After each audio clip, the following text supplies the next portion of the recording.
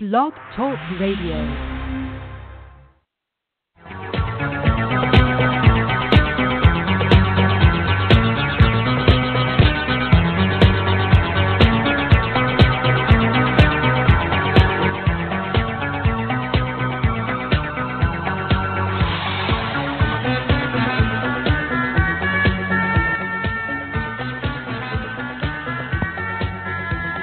Welcome, everybody. Journey into the light. I'm your host, Michael Long. We're glad that you are here on a brand new show. And we're joined here on this show here with Jane Clarkston. And the Shrouded Caverns is her new book, The Shrouded Caverns. And we do have listed here on the show page her website. You can click on the website link that's listed on the show page right now, and automatically will take you on over to her site. I'm really looking forward to all that we're going to be discussing this hour. Well, the show's about 40 minutes in length by this show, very much. So let's go to the phone lines here. And let's bring Jen onto the show. Welcome to Journey in the Light. Good evening. So happy to be with you. Well, I'm glad that you are here very much. And I always like to get started by letting the listeners know a little bit about yourself. So can you let us all know what kind of got you to this point here? Well, that's a book in itself, but a abbreviated chapter was my education was in management, and I did a career switch back around 1990 and became a stress management counselor and hypnotherapist. And then in 1998, I was awakened one night by the brightest light I have ever seen, and it was in a chalk drawing form of a human. Very peaceful. I sat straight up in bed and was mesmerized by it, but above it was the words authentically and then the letter U, not Y-O-U.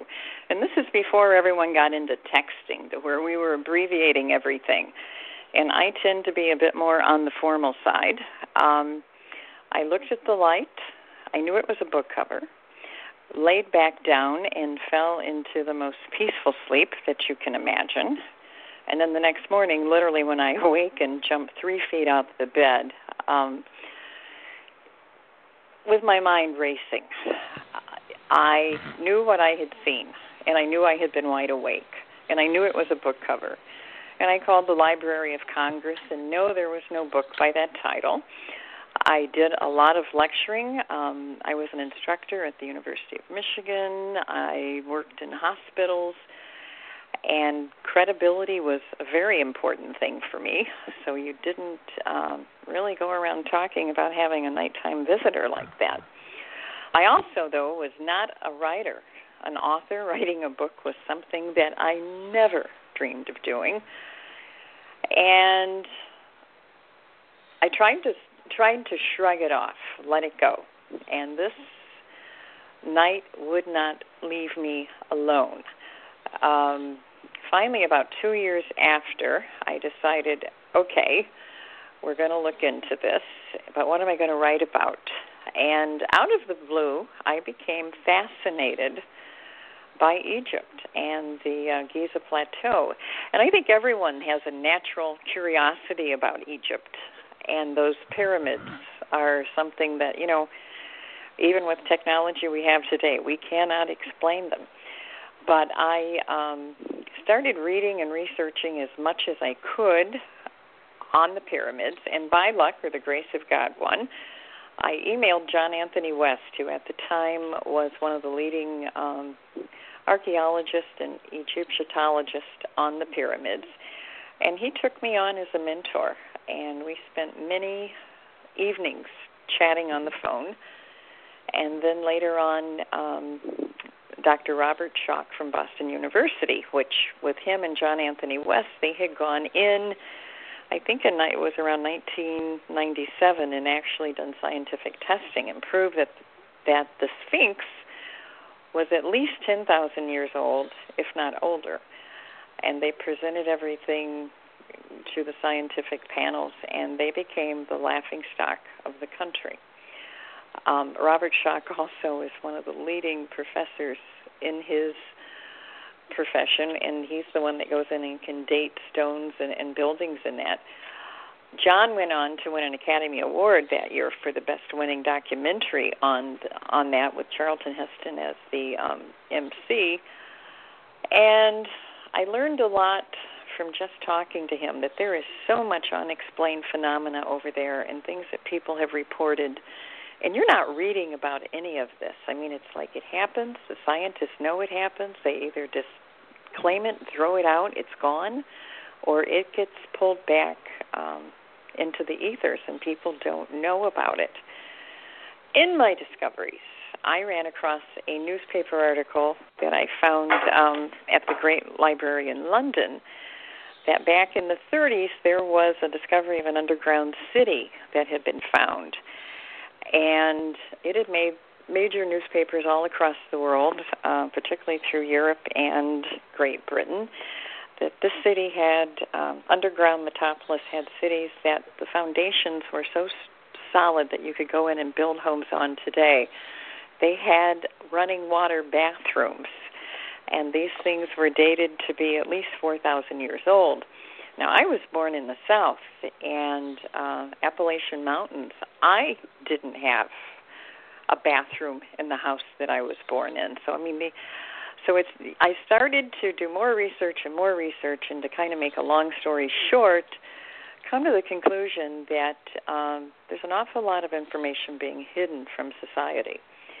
And whether you want to call it a secret society, the Bilderberg Group, whatever you want to put on it, there seems to be a group of people that is controlling the information that we're given.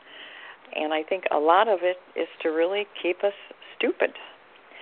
And I'll take a breath and let you jump in before we go into where I'm going to head with this next.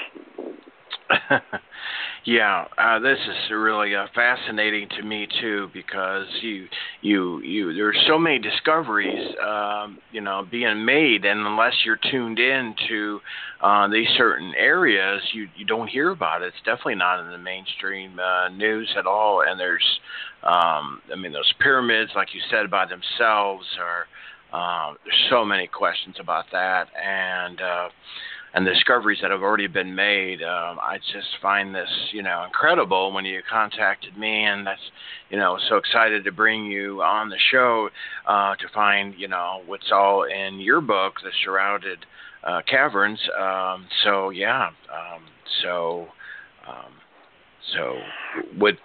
Go ahead. Well, the book takes a spiritual twist, and it actually, if you read the Da Vinci Code or the Celestine Prophecies, I've said it's a cross between the two. I was in the corporate world for many years, sat through way too many board meetings, so I have written the book as a thriller to where every chapter there's something happening, and there's kidnapping and espionage and murder, and I keep it interesting, but at the same time, everything in the book is factual. And I wrote the book to where people are going to think this can't be real, and yet they're going to be able to go to the computer and Google it and find out that this has actually happened. What I found interesting in when I was talking to John Anthony West, and also doing my research, I would ask him some questions. Those pyramids, there is any scientist that you talk to that has worked in that area, archaeologists, they all come back and say there's one thing.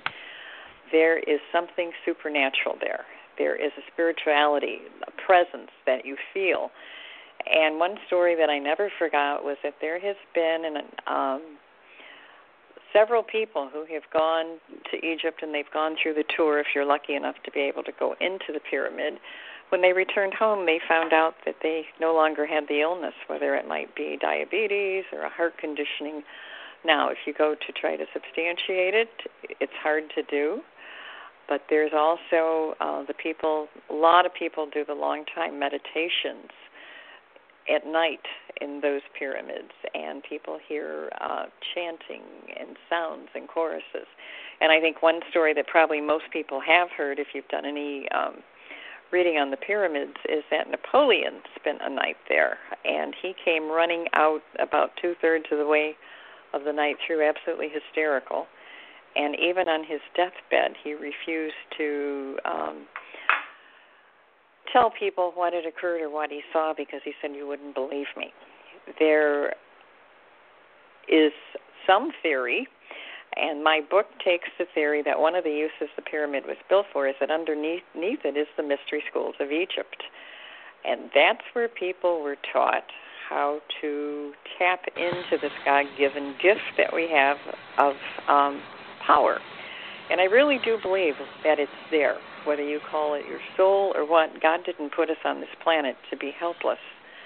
And I always tell people in the Bible, in the New Testament, I think it's John 14, verse 12, he told the disciples before he descended, "You can do what I have done and even greater things." Well, to be honest, most of us have trouble getting out of bed in the morning. So when you look at the difference of what biblical text, and of course your Bible too is one of the foremost history books of what actually was going on back in that time frame, we're not living near the capacity of where we should be today. And and I'm not trying to turn this. The book is not a religious book, but there's just no way you can write about this matter without getting into the spiritual manifestations that exist there and the experiences that people have had and the unknown. But I always like to go back and try to remind people that the power that we all hold within, and most of us think of ourselves as being either victims of circumstance or, we're not good enough or all the other titles that we can put on ourselves, didn't have the right education, our family background, that we didn't have the opportunities to do what we wanted to do, and I really don't believe that. But I do think society plays into that to reinforce it. And I have a real concern right now with children, because I think we've all heard, and I'm a big believer, that, small children, if they don't like a person or if they don't like an animal, pay attention, because I think we're born with this knowing, but we are told by our parents, don't be silly. And by the time we're 5 or 6 years old, we've discarded it. And how you tap back into it is, number one, being aware of it. But what we're doing today, instead of helping children expand their own creativity and tap into their own beautiful, wondrous beings and souls, is everything's turned into computers and smartphones. And now at a very young age, it's not unusual for a kindergartner even to have a smartphone. And it consumes their every thought. The imagination and playing in a world of pretend has become a lost art of childhood. And their minds and the thoughts are controlled by computerized programming. And the parents may be aware of it, but unfortunately most adults now, it's a 2-income family, and they're just too busy to notice that they're running in circles trying to live up to the expectations that our new society says we should be doing. So we have these preset ideas, particularly here in America, of what our home life should be like and what you should be doing, what you should be wearing, planning for your child's college education when they're 3 years old. And, the kids have to have the special preschools and prep schools to get them ready to go to kindergarten. And it is necessary. Schools are not the way they were when we went. But we're going at such a fast pace that we're becoming a very, very, very hypnotized society. And back in October of 2016, prior to the election, I was so mesmerized and also dismayed a lot, having friends of both political affiliations last year, and people couldn't even have a civil argument. And it finally dawned on me, if you're a Democrat, there were certain TV stations and news networks you watched, and if you were a Republican, there was certain networks that you watched, and the same thing went for the independents. And going between the three of them and kind of scanning, it's almost like a hypnotic state. And I wrote a press release that actually went worldwide. I was surprised. It was picked up very heavily by the financial community and also in Europe. But it was called "Have Voters Become a Mass of Hypnotized Zombies with the Media in Command?" And it basically recounted the constant blasting of 24-hour news, the iPads, cell phones. Our minds are controlled by high-tech programming, that we have become a society very susceptible to hypnotic suggestion in this fast-paced modern-day lifestyle, to where there's little time to think or question the news that's been reported. And the majority of people now look to the airways, whether it be their radio, TV, or whatever type of computerized device they're using, for factual truth. And they use this information to deem that it's correct, and they use the data to what they believe and think is fact. The more we do this, the more we're getting away from our own innate abilities to be able to function and to tap into these God-given powers that call it intuition, call it knowing, but knowing which direction to go into making the decisions instead of just really becoming a motorized robot. Mm-hmm. Yeah, very true. Very true. That's the world we live in, unfortunately. And so, is that what you teach? What people find in the book? Because I believe that. Yeah. Well, I was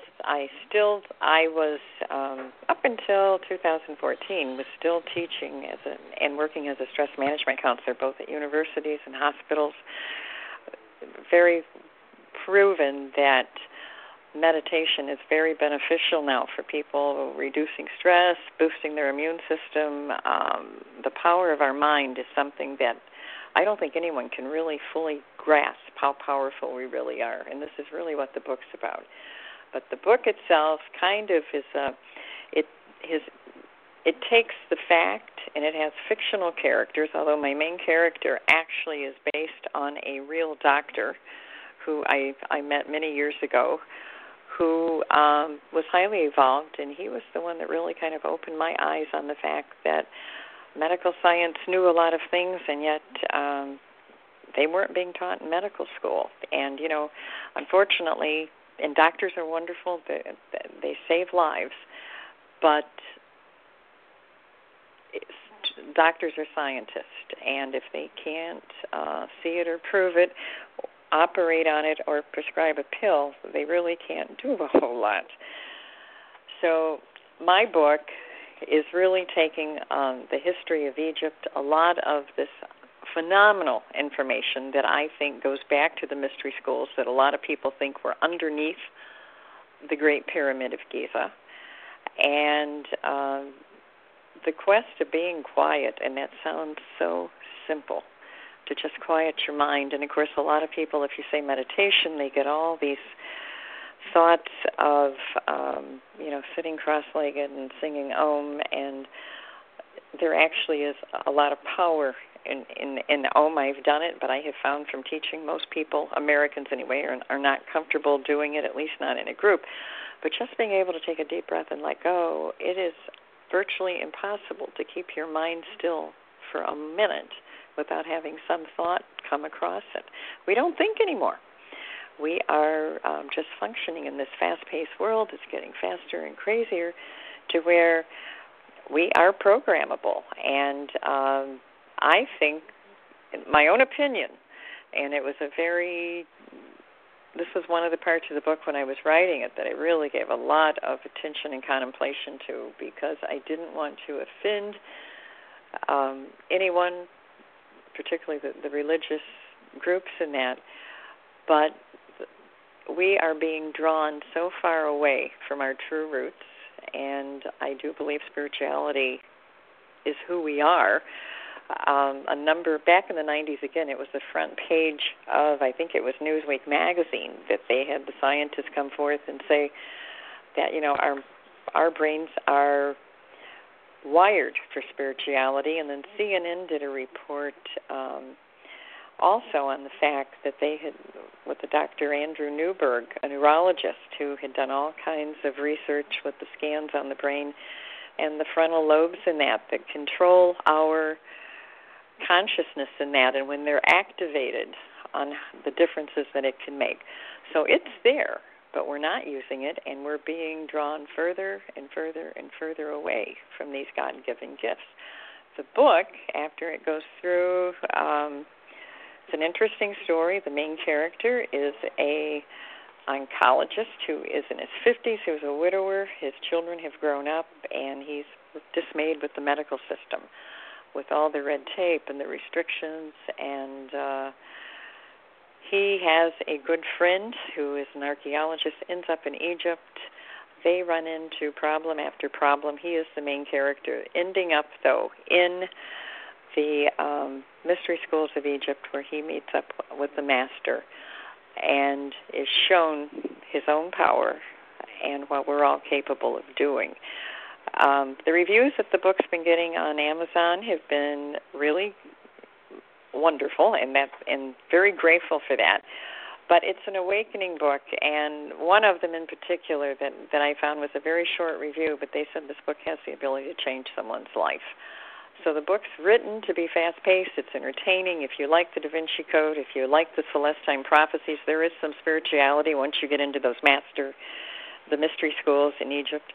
But it's going at a pace, and at the same time, you're given a vision of what our life used to be like, where we're at today, and where we're headed if we don't awaken and grasp our own true abilities and powers that we hold.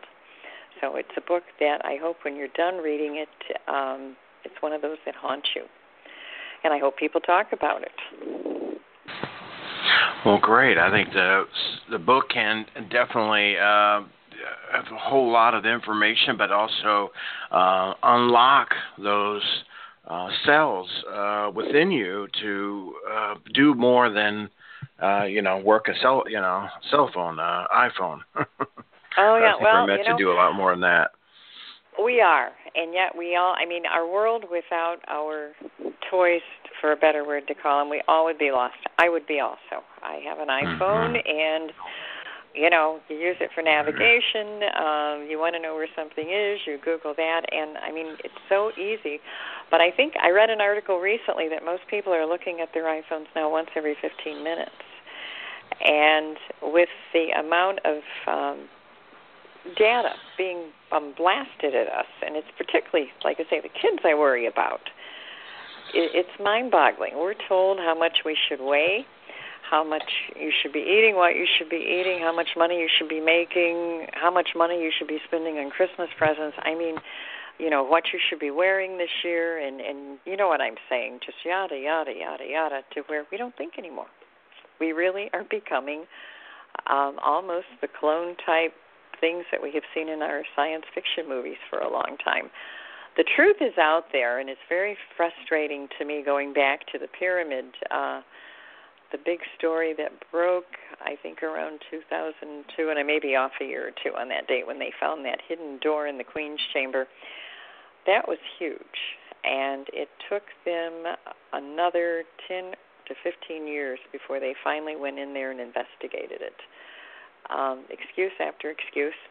I stay in touch with the archaeologist, and I attend every 2 years. There's a major conference where all the scientists gather, and they talk about discoveries that's been made or scientific research that's going on that's indicating certain developments. And now on the pyramids, I know Robert Schock now is saying that the Sphinx itself now could, instead of being 10 to 15,000 years old, could be as old as 30,000 years BC. So no question that there was also another civilization here that was highly more evolved than we are. when we read about going into the Dark Ages in our history books, that's just a drop in the bucket of what really happened. But I think our history books are far from being accurate, and with the technology we have now to be able to document things, it's becoming more and more evident that things are not as we believed them for so long to be. And the truth of the matter is, you're not just a average person. I think all of us have been given incredible powers, and what I'm trying to do is help people become conscious of that and to tap into it. One thing that I had happened to myself years ago when I was a single mom with 3 kids in college, and the job that I worked for, the company was acquired by a firm out of New York, and the first thing that they did was come in and let go all of the Detroit staff. And I found myself unemployed with 3 kids in college, which was not a good place to be. And it also was in one of our little recession-type periods. I decided to sell the house because the kids weren't there anymore. The house sat on the market forever. I couldn't get a buyer, and unemployment was running out. And, it really looked as if I was going to have to throw in the keys and possibly even go into foreclosure. I wrote the story on my website if anyone's interested in looking at it. But the long story made short, I totally gave it up, gave it to God, and came home from work one day, got the mail out of the mailbox, and I was so discouraged, just threw it down on a credenza, didn't even open it that night. The next morning I opened a letter, and it was from an insurance company that I had never heard of, and they were aware of some work that I had done with some seminars on emergency planning, and they were wanting to put a department together in their firm and wanted to talk to me. So that was exciting. I thought, gosh, maybe I have something going career-wise or job-wise there. So I went out later that day to get that current day's mail, and there was someone had taken a brown paper bag, and they had tore it. And they said, we know you've been trying to sell your house, have friends who have got to move, would like to move into the school district, and they scribbled a phone number. And I dialed the phone number, got an answering machine, and left a message. Later that night, they called back, and they made an appointment to see the house the following day, which was a Sunday. Liked it, made an offer on the spot. The following Monday, I went in, met with the insurance company, and was offered a position, as well as they bought out the small consulting firm that I had ran in emergency planning from my home. So I've always said, and I call that angels in the mailbox, what are the odds of having a company that you don't even know existed contact you with a job when you needed it most, and having your house sell the very same day by someone, again, that you had no idea who they were, and it was all way too coincidental. So, I think when we get our energy and our consciousness lined up the right way, we open ourselves up to miracles. And so I always tell people, never give up, regardless of what you're fighting, whether it be an illness or career or relationship, because I truly have had them happen in my life, and I do believe we all are capable of manifesting these God-given occurrences, and I think a lot of it is being open to it and learning not to focus so much on what's wrong, but keeping your mind open to the fact that we are powerful and you can attract what you need to straighten your life around and get it back on the right course. Yeah, wow, that is definitely a miracle. That is amazing. Well, it story. was at the time, turned my life around, and I have a good friend. If I'm ever perplexed over something, she'll always say to me, have you gone out and checked your mailbox today? So, some things just can't be explained. The light in that outline form that I had back in 1998, some people have said, it was a dream. Well, I can't prove it one way or another. I am convinced I was awake, but if it was a dream, it changed my life, because it took me 16 years to get this book written. After I finally decided what I was going to write about in the subject matter, I had to learn to write. And it went through many drafts and then finding a publisher and getting it published. And in 2014, it was supposed to come out in September, and the love of my life was diagnosed with terminal cancer. And I had to pull it until after he made his transition, and so it finally came out about a year ago. But, this book became something that, regardless if it succeeded or it failed, I had to do, because I can think of nothing more frightening than to be on your deathbed and looking back on your life and wondering what if. So I'd rather fail at something, and I say this to other people too, than to look back and say, what if? And that's another thing too. We're all so self-conscious in the world we're living in today, on our appearance and education and income, and that it makes us hesitant to really go out and do what we want to do. Fear of failure, and that is, I think, one of the greatest sins of all. Yeah, definitely. That's a great point too.